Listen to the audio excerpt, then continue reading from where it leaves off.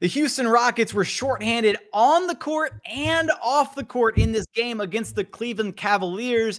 Thankfully, everything is okay with head coach Stephen Silas. The Rockets did ultimately get blown out, though. We're going to break down this blowout and how impressive Alperen Sengun looked. And here to do that with me is none other than Roosh Williams himself.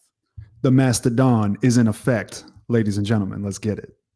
We're going to break down all of the angles from this Rockets-Cavs game coming up right here at Locked On Rockets. Williams. It's the Locked On Podcast Network, your team every day. This is Mission Control, Houston. Ignition sequence start. With the second pick in the 2021 NBA Draft, the Houston Rockets select Jalen Green. T-minus 15 seconds. Guidance is internal. I'm going to keep working. I'm going to keep getting better every day. I'm going to keep perfecting my craft. And every time I step on that floor, I'm coming. 6, 5, 4, 3, 2, 1.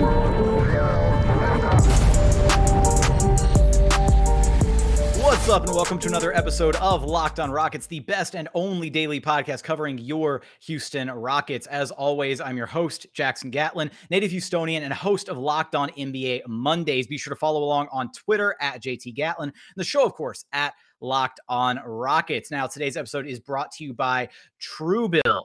Truebill is the new app that saves you money by helping you identify and stop paying for these subscriptions that you don't want or need, and can even negotiate better deals on the ones that you want to keep. Go check out our friends over at Truebill. Now, joining me, as he does each and every week, to break down this Rockets loss against the Cavaliers, but the silver linings that we saw out of the young guys, is none other than the host of Rockets with Roosh on YouTube, as well as the Noble and Roosh Show, where you can find any and all of your podcasts. Wherever you find this podcast, search Noble and Roosh Show. None other than Roosh Williams himself. What's up, Roosh? How you doing? What's the deal, man? Thanks for having me. I am your weekly Thursday co-host. Also want to say on Saturday for the Rockets-Pistons game at 11 a.m., go to Big City Wings. I think it's in Edo. Maybe I'm wrong about that. Somewhere downtown. It's Edo. Yeah, it's Edo. Our double. E-double. Big City Wings in Edo. Rockets watch party, 11 a.m. on Saturday. I'm going to be there. Ben Dubose will be there. Rocket Girl, the Good Brothers, Taylor Pate, and Don Knock will be there. Jackson, I think you might be there as well. Eyes emoji may be there. May not. Yeah, I'll be there. Okay, and we're giving away 10 pairs of free tickets to the Rockets Heat game on New Year's Eve in the Lower Bowl. So I'll be there, man. It's going to be fun. Some Clutch City lager on deck. You did. It's going to be a great game. That's for sure. Turn out, hang out, come have fun. We're going to kick it. It's going to be a great time. Hang out, turn out, burn out, get your worm out, what it is. Let's go. All right, we're just going to let Roosh ad-lib for a full 30-minute episode. How's that? It sounds like fun. Sounds like fun, actually, yes. All right, so Rockets losing to the Cleveland Cavaliers, 124-89. Unfortunately, and John Lucas said as much in post-game availability, and we'll explain why John Lucas did post-game availability here in just a moment. But this game was basically over halfway through the second quarter. I mean, the Rockets were missing, 4 of their would-be 5 starters in Kevin Porter Jr., Jalen Green, Eric Gordon, and Christian Wood. Christian Wood missing due to some knee tendonitis. Eric Gordon basically sitting out because he was going to sit out one of these 2 games on the back-to-back with the Rockets playing Thursday night at home against the New York Knicks. So Eric Gordon should be available for that game. I mean, this is what you almost amount to as a schedule loss. Now, the reason I say that John Lucas said that this was a loss basically from the second quarter on is because it was. I mean, it was basically a 30-point blowout midway through the second quarter, and it never changed by much, unfortunately. It became a 40-point blowout, and then it became another 30-point blowout later on. Stephen Silas left the sidelines of this game tail end of the first quarter, and it was really kind of a bizarre situation where nobody knew what had happened. He kind of just randomly disappeared off the sidelines. Everybody was, freaking out. We saw a clip of him on the broadcast of him leaving and kind of gesturing at Coach Lucas like, hey, you're in charge. I'm out. And everybody was speculating what was happening. Thankfully, we found out a little bit later on from the Rockets broadcast that Silas was dealing with some dehydration apparently, and was back in the locker room getting taken care of. Didn't return for the rest of the game. We did get an update from John Lucas post game that Silas is okay, that he is better, and then later on Mark Berman confirmed that he's traveling back with the team to Houston. So all the best wishes to Steven Silas. I'm glad it's not anything more major than that. A lot of people were speculating it might have been something COVID related, that he might have gotten like a positive COVID test back and been booted off the sideline, which I was thinking like, there's no way it could have been that. Like, I mean, so last maybe minute, it that was was from kind of bizarre, right? I was going to say, maybe it was from some food poisoning from some fine dining in beautiful Cleveland, Ohio. Who knows? Oh, I have a follower that has previously tweeted at me saying that his wife tells him that Steven Silas looks dehydrated. And he reminded me of that today. And I was like, wow, it looks like your wife was correct. So I don't know what that was. Could have been. So I thought for sure maybe something COVID related, tested positive or something. Thought it was really peculiar. Glad he's okay though. I think coming out of this though, yeah, glad Steven Silas is okay. I think the story of this game is very clearly Alperen Sengun, which how many more times are we going to have to say this where we come away from a game, be it a win or a loss, Alperen Sengun seems to find his way, in as a storyline, whether he's the headliner like he is in this game or whether he is a supporting actor, off the bench, which the Rockets bench has been incredible as of late, which is a great sign for the future. So much of the young talent for the Houston Rockets really showcasing what they can do at the NBA level with, how thin the rotation has gotten over these last few games with so many guys being out. Steven Silas having to turn, I guess John Lucas in this case, having to turn to many of the younger players on the roster. Usman Garuba getting some run in this game was kind of cool to see, but Alperen Sengun putting up career highs, 19 points, 11 rebounds, both brand new career highs for him, very close to his first 20-10 game of his career. But it continues to just be this ongoing thing where when you put Sengun in the game and you put the right lineup around him, I have to say the right lineup because there were moments in this game where they put non-shooters around him and it definitely didn't look as good in the first half as it did in the second half when they finally put a correct lineup around him. You put guys around Alperen Sengun, he finds a way to run the offense. He is a central offensive hub and he continues to impress on a nightly basis. Yeah. No, I disagree. I don't think you need the right lineup around him. He had 9 points in 9 minutes in the first half. Looked awesome. You just need guys that are willing to cut. Yeah. If you have shooters, it's better. Everything works better if you have shooters. But you just need guys that are willing to cut. You can play a David Nwaba with Sengun because he'll cut. And if he can just catch that ball and finish, or even bring a defender with him and then scramble the defense, good to go. But look, my timeline became homogenous. It was just Alperen Sengun tweets, and for good reason. I mean, he had a career high 19, career high 11 rebounds. So that's pretty awesome. 5 assists. Like it's like his per 36 numbers that we always, people say, oh, you can't use per 36. And I actually agree with that for most players, but for him, his per 36 numbers came alive. His per 36 numbers are like something like 17, 8 and 5 or something. Gave us 19, 11 and 5 with 2 steals and a block in, 28, 27 minutes, 7 of 14 from the field. One of those was a half court heave at the end of the third quarter. So legitimately was 7 of 13. I don't know why he's not playing more, but man, he's been incredible. I think he's by far one of the best 5 offensive players. I think he's one of the 5 best offensive players on the team. Christian Wood, Alpy, Gordon, maybe KPJ. Can you make the case for top 3? Yeah, I think you could. Going off the top of my head here, but I think you could, unless Jalen Green picks it up. But I think it's Wood, Gordon, and Alperen Sengun, So I think that, they brought him in. The Rockets were down, I think, 24-10 when he checked in, and the game was already pretty much over. When you get down to a good team, by the way, credit to the Cavs. They're a good team. We can talk about that later. But, when you don't have Eric Gordon, you don't have Christian Wood, you cannot bring Alperen Sengun into the game with 3 minutes left in the first quarter when you're already getting beaten down. The Rockets, the shooting evened out, 5 of 29 from 3, and they only scored 89 points. So you need to generate offense from somewhere. And I thought Alperen Sengun, he looked like, all the Domantas Sabonis and Jokic comparisons were very, very real tonight. It just looked easy. And people always say, oh, he does it against the bench, so it's inflated. Or, he fouls too much. Or he's not in shape yet. Well, look, as far as fouling too much, he had 1 foul in 27 minutes tonight. And he's a high IQ basketball player. And high IQ basketball players figure out that aspect of the game extremely fast. So I don't worry about the fouls at all. You could even argue that he goes hard and fouls because he knows he's not going to play that much. Conditioning, he played like 28, 29 minutes per game, I think, when he was in Turkey. Played 27, 28 minutes tonight. If you're worried about his conditioning, and you're losing by 40, man, that's the game to play him. Play him into shape, you know, and I thought they did it right, but I think it took them a while. And I think if you had started Sengun, maybe, you know, the game stays closer for a little bit longer. He did come out with like 5 or 6 minutes left in the fourth because he looked gassed. I think he played like 10 straight minutes or something. And then they brought him back in a couple minutes later. So that will happen, but I think that's pretty normal. And then for the people saying he's not doing it against starters, man, we've seen him do it against Vucevic. We've seen him do it against Jonas Valanciunas, Giannis Antetokounmpo. We've seen him do it against Jared Allen tonight. I mean, it doesn't matter. Whoever you throw at him, you know, he can go at him. So I think he's the real deal. I don't know why John Lucas's comments are concerning because it does give you insight. We haven't quite gotten to John Lucas's comments though. I want to play back that video, but I want to play it in our very next segment though. Okay, but if you have a final point you want to make, not to do with John Lucas's comments, because I want to save that for the next segment. I mean, just play the kid. I think Taylor Pay tweeted this. We say pay the man for Carlos Correa. Play the man for Alperen Sengun. Like we said, one of the best 3 offensive players on the team. And, you know, you saw tonight, like, I guess in wrapping, I'll say it seems like what they want to do is bring him along slowly for whatever reason they think is the reason to do that. Reason. I said like 5 times.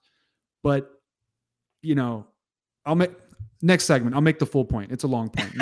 All right. Full point coming up next segment. We're going to continue talking about Alperen Sengun, how the coaching staff views him, our views on him, and, you know, continuing the breakdown of this game. We're going to get there after a quick message from our friends over at Prize Picks.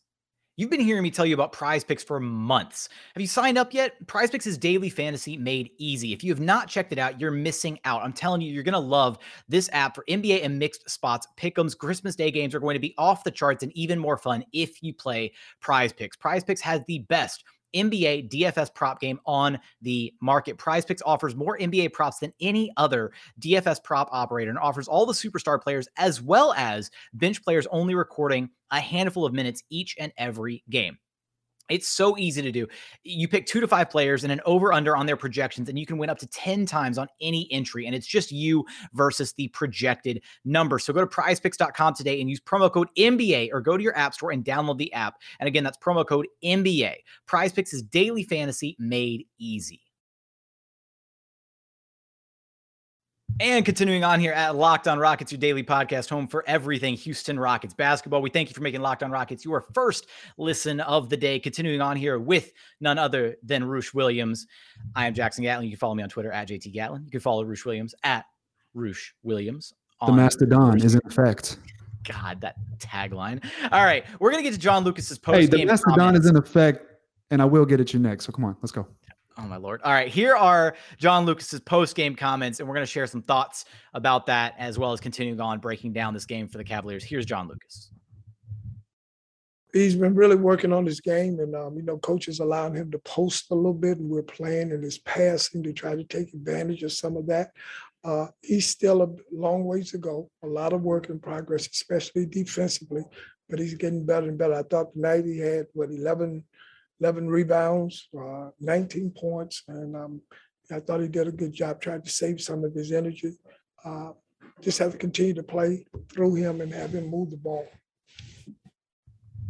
So John Lucas talking about Alperen Sengun's performance as well as just his development, you know, kind of across the board. And I think this quote can, you know, is potentially a little bit telling as to how the coaching staff view him. You know, doesn't exactly inspire a whole ton of confidence if they still think he's got, you know, quote unquote, a long ways to go, especially on the defensive end. Now, Ali Kambajani and I just broke down, you know, some of Alperen Sengun's defensive stats on our previous episode. And while Sengun's not like, you know, a masterful defender, he works hard, he hustles, he tries on that end. He's a high IQ basketball player. But yeah, I don't, you know, it's kind of mind-boggling to think that, you know, these comments from John Lucas and by extension, the rest of the coaching staff, they may view Sengun as not quite where, you know, the fans view him or even media, because it's been, you know, kind of a head scratcher as to why he hasn't been able to carve out more rotation minutes than he has up to this point. Yeah. So I will say this. I don't see what they see, and they see more of Alperen Sengun than I do. So, you know, I have to assume that they know something I don't, or they see something I don't. On the flip side of that, I think this could very easily be one of those cases where you're seeing something in practice and you're trying to take the traditional slow kind of growth approach.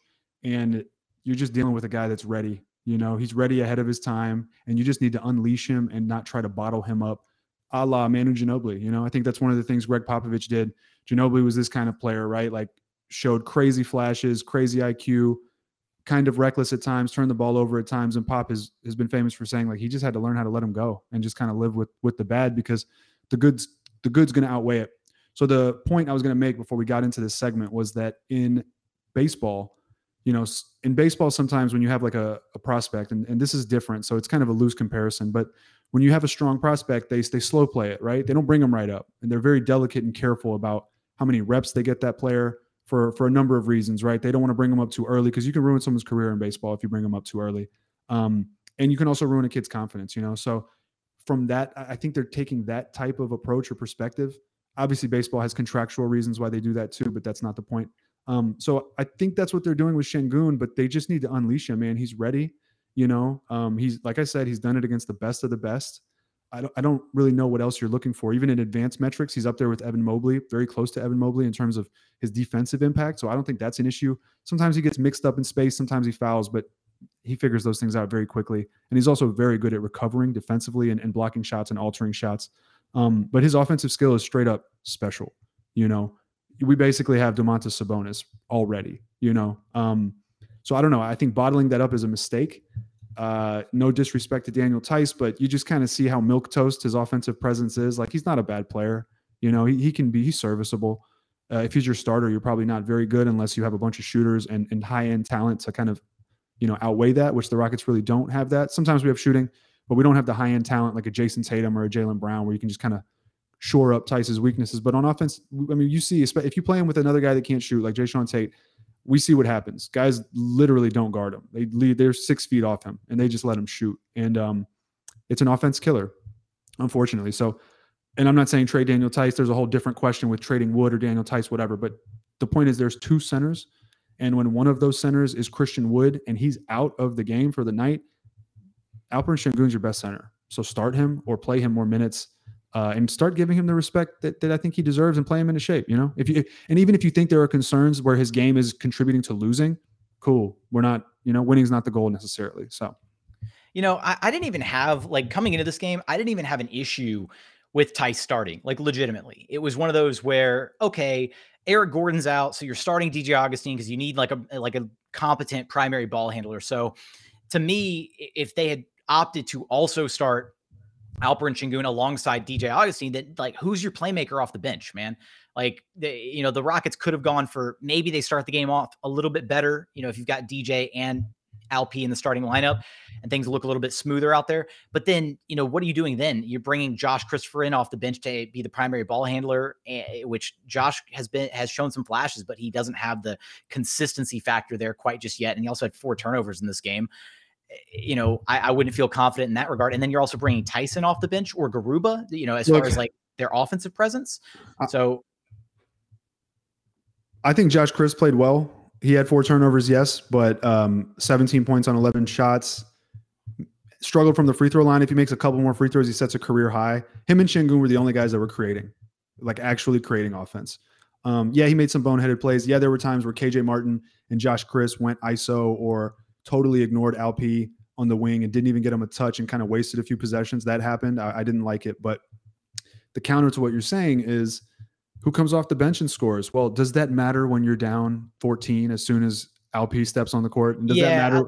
Does that matter when you're down 20 after 1? Like play to win. If you're playing to win, then play to win. If not, that was the frustrating thing for me. It was like, okay, like they obviously made like a schematic, like a tactical decision to start DJ, and for whatever reason they're still running Tice. They only had 10 available bodies. You're going to try and get some burn out of everybody when you've only got 10 available guys. So the frustrating aspect for me was in the second half when they were clearly down 30 and the game was clearly out of reach and it was game over by that point. Like, why is Daniel Tice still getting burned at that point? That was the frustrating part, where it's like, okay. And he played, 4 or 5 minutes at the top of the second half and then didn't see any action the rest of the game. They went with Sengun for 10 straight minutes. He gets subbed out, and then they bring him back for the tail end of the game. So it worked. They finally moved away from it in the second half, but it just felt like it took too long to get to that point, I guess, is where I was a little bit frustrated. But Well, Sengun got 18 out of 24 of the minutes in the second half and only 9 in the first half. Tice, I mean, we've seen it. When you start Tice, the offense is just flat. We talk about Sengun playing against, bench units. I think we should talk a little bit more about if Daniel Tice is going to play, he should play against the bench units. He's a bench player. He's kind of made his name being a bench player. He could match up against like an Ed Davis for sure. And that's why I don't think like, oh, you trade Daniel Tice, he's awful. No, he can handle those matchups, but I don't want him against Jarrett Allen. He's not giving me anything against Jarrett Allen. And just from a principle, like from a philosophical perspective, he just shrinks the floor, unfortunately, and I don't think he's any better on defense than Alperen Sengun. He's just as slow, maybe a little bit faster, but the effect is still the same. Sengun's a better shot blocker. Sengun has better timing and gets up more than Daniel Tice. And I don't think there's any evidence that he's a better rebounder either. He's like a 4 or 5 rebound per game kind of guy. So I think he should run against bench units. I think the other stuff's overblown. Also, real quick, you mentioned the Rockets bench, 62 points against the Hawks, 64 points tonight. Obviously, they got thumped, so that's kind of like skewed, but pretty impressive nonetheless. Yeah, but when the starters come up that ridiculously empty, it also makes the bench unit look that much better when they're actually out there putting the ball in the bucket, because the starters scored 25 points combined. Sengun had 19. So and of those 25 from the starters, Jayshawn Tate was 12 of them. I mean, yeah. The others all had 5 or under. That's pathetic. You know what? That's actually a really good direction that we should take this. Is I do want to get in a couple more points here about, because we've hit Alperen Sengun, and he was easily the highlight of this game.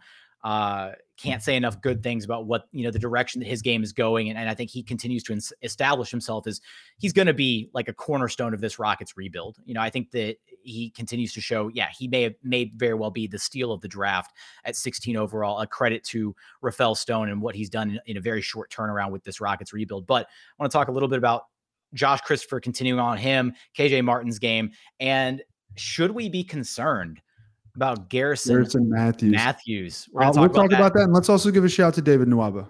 We're also going to give a shout out to David Nwaba. We'll highlight him coming up in just a moment after a quick message from our friends over at Truebill. Do you know why free trials renew without your consent? It's a business scam out to get you. Don't let greedy corporations pocket your hard-earned money anymore. Download Truebill to take control of your subscriptions. Truebill is the new app that helps you identify and stop paying for subscriptions that you don't need, want, or simply forgot about. I know this happened to me before, right?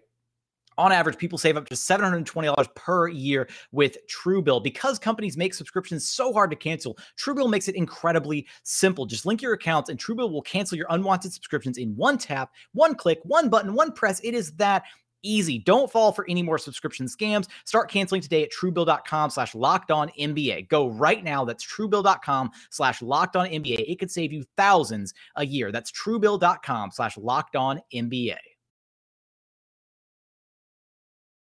And final segment here at Locked On Rockets, your daily podcast home for everything Houston Rockets basketball. We thank you for making Locked On Rockets your first listen of the day each and every day. Now, let's, I threw out the 4 turnovers for Josh Christopher, and you, not quite a rebuttal, but you wanted to highlight, his overall game. I will say that his driving ability is there. Like, it's there and he's capable, and it's because he already has such an NBA ready body. Like, he's able to bounce guys off of him and be physical with guys in a way that like KPJ still can't, that Jalen Green can't, and probably won't be able to for a while until he starts to add some more like upper body strength to his frame.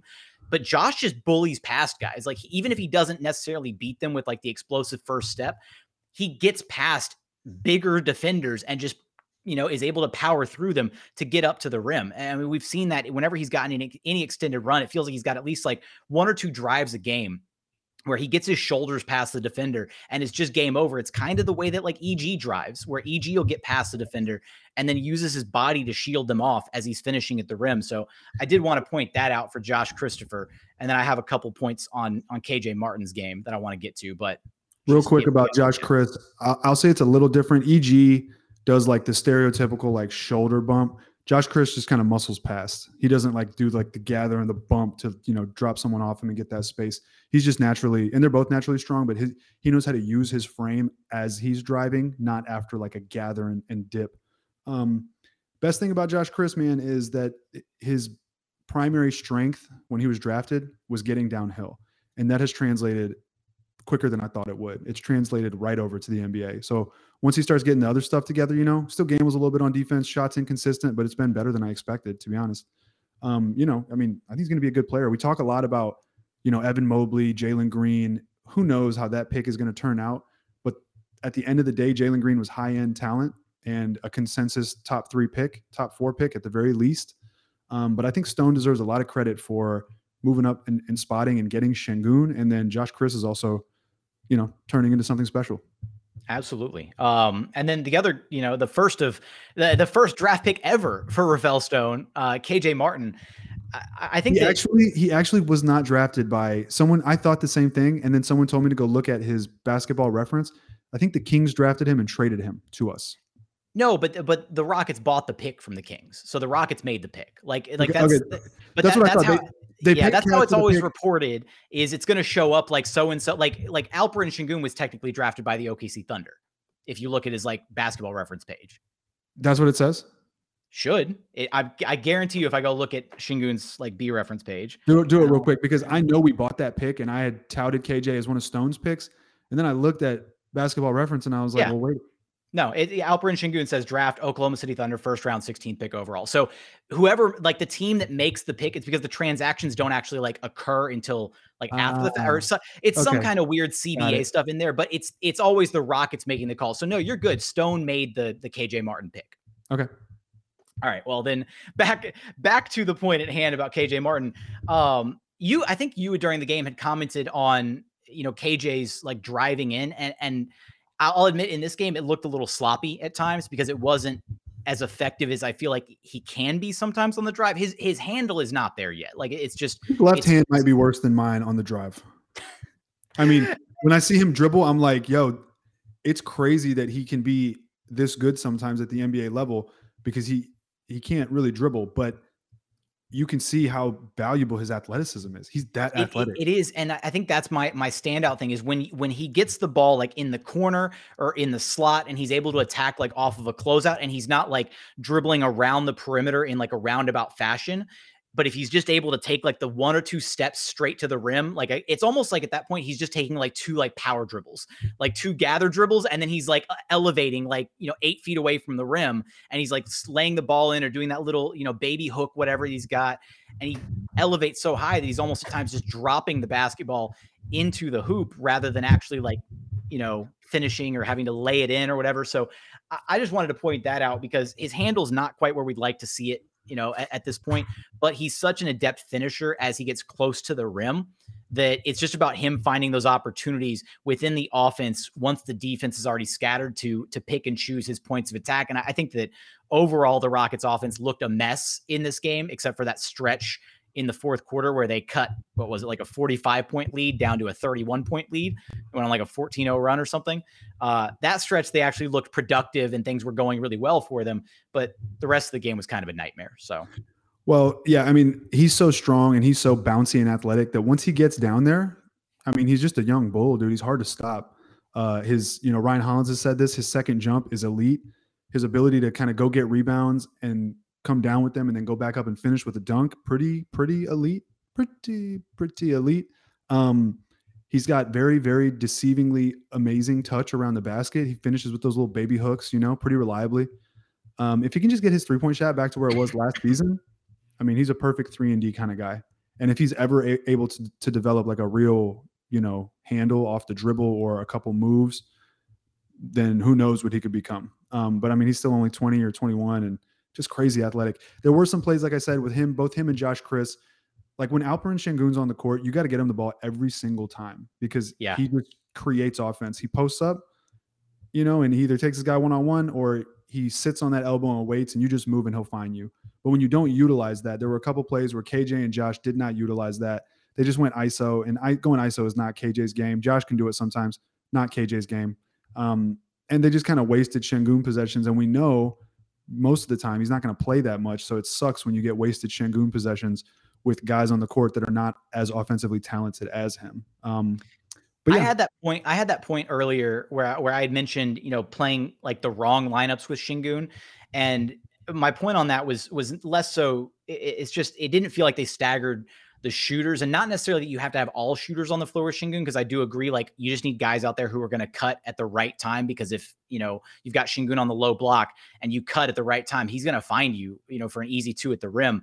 But it felt like the Rockets were pulling, like, Armani and Garrison were like off the floor. And then they had like Nwaba and KJ and like a bunch of non-shooters out there with Sengun. And that kind of collapsed the paint a little bit, but even less so, like you said, it's just, he wasn't getting the right touches. Cause even with that lineup out there with some strong cutters like KJ, like Nwaba, they should have been able to get some easy buckets. Sengun just wasn't getting the ball where he needs it. And then not only that, the dribble handoff sets that they like to run with Sengun on the perimeter don't work when you have multiple non-shooters on the floor, because then you have no threat of the dribble handoff shots that we've seen from Armani or from Garrison, or what's made the Rockets offense so potent as of late. So, well, that's why they shouldn't run the dribble handoffs with that lineup. But like you said, I mean, KJ and Nwaba and Josh Chris, they were just playing low IQ ball. They were kind of like wanting to get theirs. You just give him the ball and you cut, he's going to find you. And defenders are going to be forced to help over, or they're going to, for a split second, make a mistake, forget about their guy. Whatever, just give you that little room, that little amount of breathing room you need to catch and finish. Should we be worried about Garrison Matthews? I wanted to answer that. 1 second. That's what happens when you have a beard. That's life, baby. You gotta love it. I'm sorry, my beard's not as luxurious as yours. Maybe I should grow it out. Like, I started growing it out for No Shave November, and about halfway through the month, I was like, I can't do this. This is a mess, and I just shaved it all down. Yeah, I mean, do whatever you think is appropriate. If you can get this type of robust thickness on the beard, then be my guest. But it's tough. It's natural. I guarantee you, Chris White at Firebear on Twitter is going to have a comment for the thickness of the beard comment. He's shout out Chris, who listens to this podcast. It's Rocket's tradition to keep it thick, and the hairs on my chinny chin are quite thick. But anyway, so should we be worried about Garrison Matthews? I'm not. I think some of his misses are fouls that don't get called that he was getting during the streak, so that's one thing to remember. And then he's a shooter, man. Shooter's conscience. I had a coach used to tell me, like, shooters don't think about the last shot. If you think about the last shot, you're already in your own head. You just let it fly because you can make it. And he's one of those guys. He might miss the next 10, and then he'll come back and make 5 in a row. I'm not worried about him.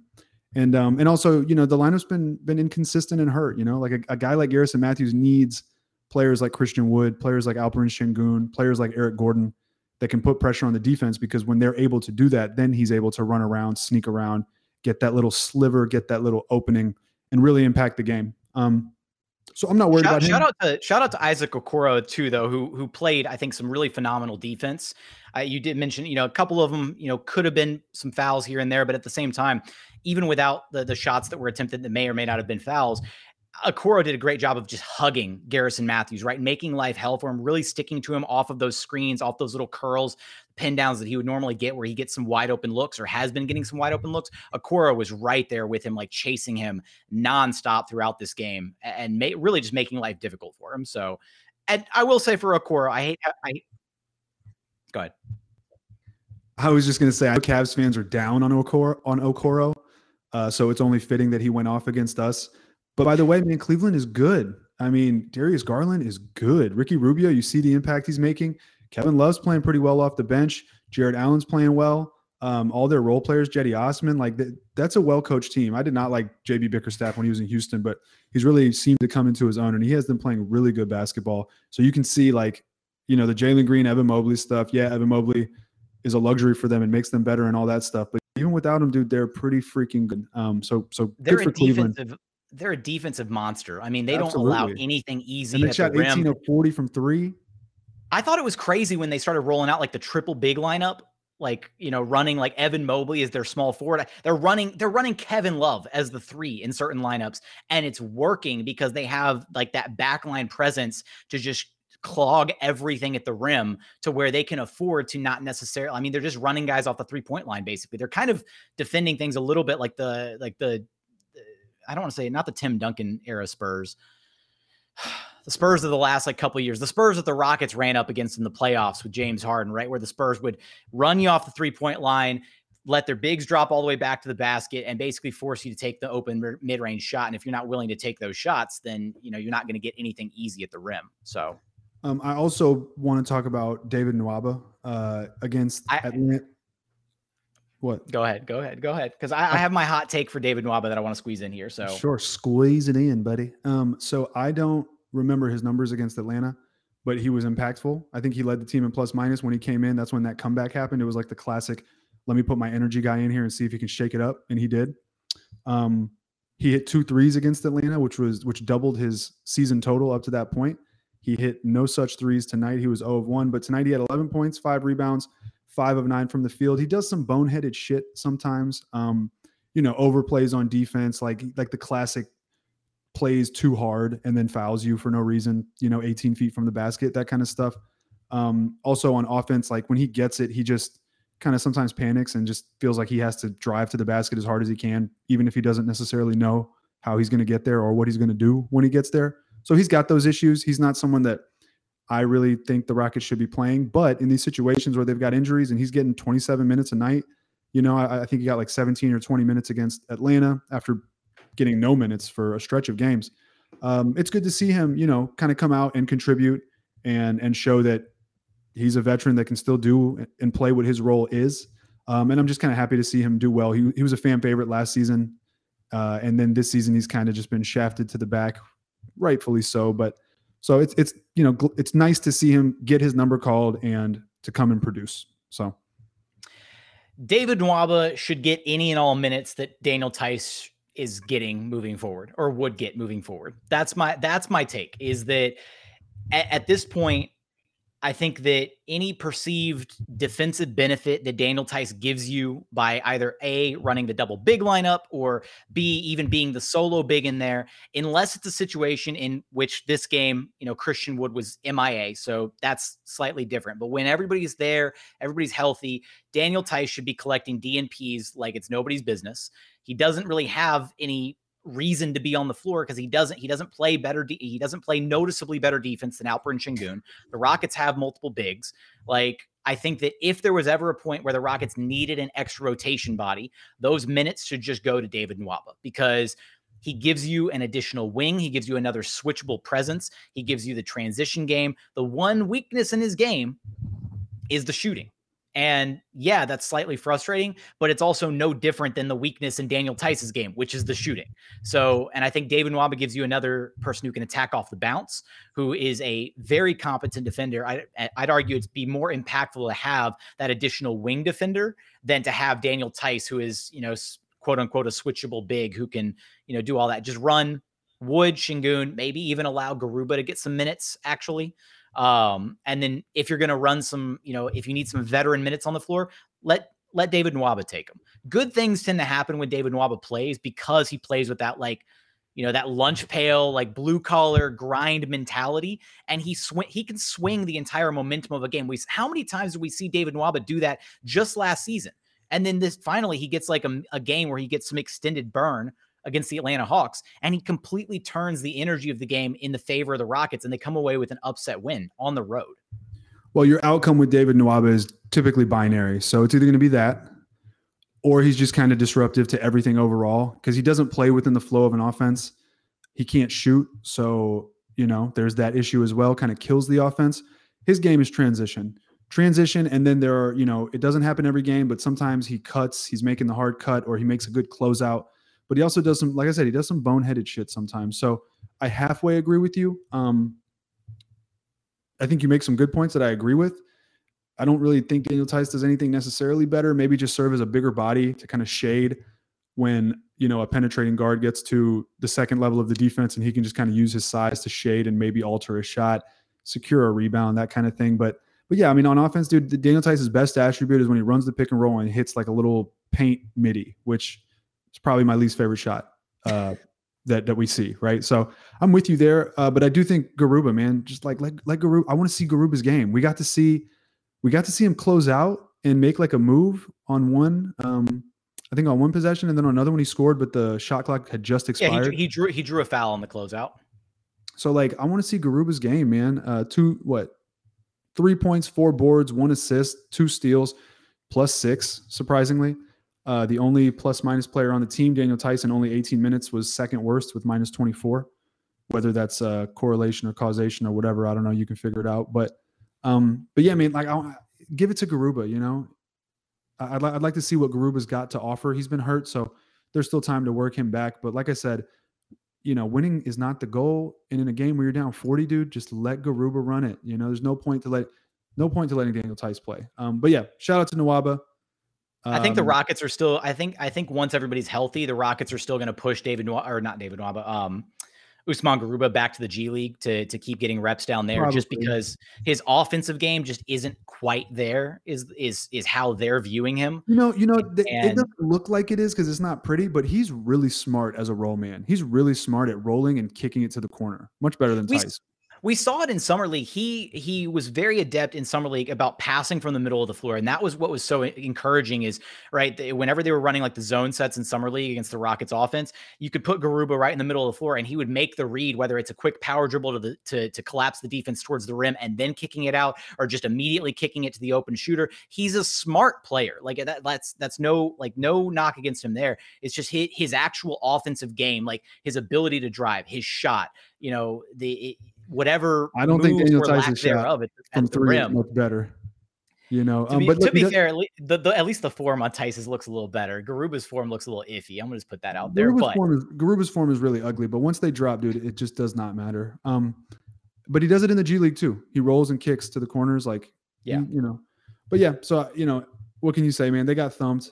I mean, we're beating a dead horse with Sengun and Daniel Tice, but it's just crazy to see how the coaching staff continues to try to make it a thing in moments where it just has no business being a thing. We tried it out. We're paying him. Unfortunately, we look like a significantly better basketball team when he does not play. I think we have a legitimate enough sample size to determine that is not a fluke. It's not a coincidence. It's very much, you know, there's very much a reason for it. And Sengun's the future, man. Let the kid ball out. Let's see what we got. Let's see what it looks like when he is running the offense so that we can determine whether or not to extend Christian Wood or to trade Christian Wood. And if Alperen Sengun can actually be a starting center, you know, legitimately for a decent team by next season. So, like, let's get the ball rolling. You know, we're what, 9-19. We're 28 games into the season. This is not game 5, 6, 7, 10, 9, 10, 11, 12. You know, we're almost 30 games into the season. Like, let's get it rolling. Agree. Sengun is the future. And every single time that we get a chance to talk about him, it seems like that's what we wind up saying is he's going to be the future of this team. So why is he's just so exciting, Jackson? I tune in to watch him.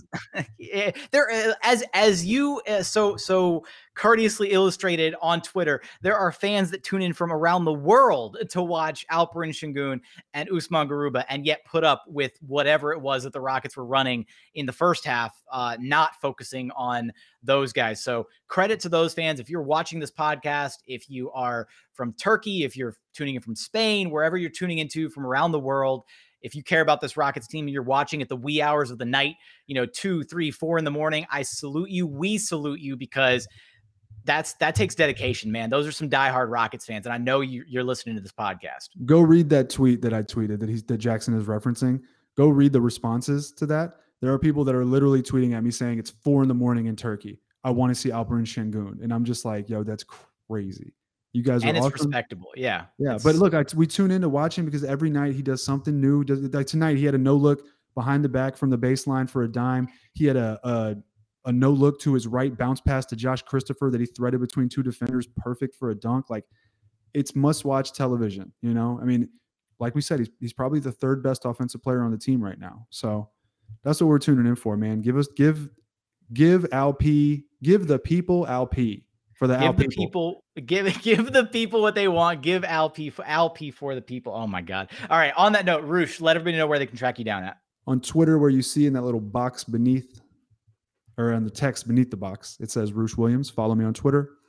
On YouTube, Rockets with Roosh. Anywhere you get your podcast, type in Noble and Roosh Show. We interview NBA players, beat writers, that sort of thing. And go to my Twitter. There's the graphic for this Saturday. Rockets watch party. Rockets versus Pistons. Cade Cunningham, part dough, although Jalen Green probably will not be playing, unfortunately. Giving away 10 pairs of free lower bowl tickets to the Rockets New Year's Eve game. Come scoop. 11 a.m, Big City Wings in Edo. Holla at your boy. All right, Roosh. Always a pleasure talking hoops with you, my guy. Likewise. Williams. Williams out. And now I shut him off so he can't talk anymore. With that, that's going to be the end of our episode for today. As always, hopefully you enjoyed our conversation with Roosh Williams. But for today's episode, that's going to do it. If you haven't done so, please consider subscribing wherever you listen to your podcast, Apple, Spotify, Google, the brand new Odyssey app, free and available on all platforms. Also, check us out on YouTube. Search Locked On Rockets on YouTube. Hit subscribe, like, comment, all that good stuff. But for today's episode, that's going to be it. As always, thank you so much for watching. Thank you so much for listening. And we look forward to having you back right here at Locked On Rockets, your daily podcast home for everything Houston Rockets basketball.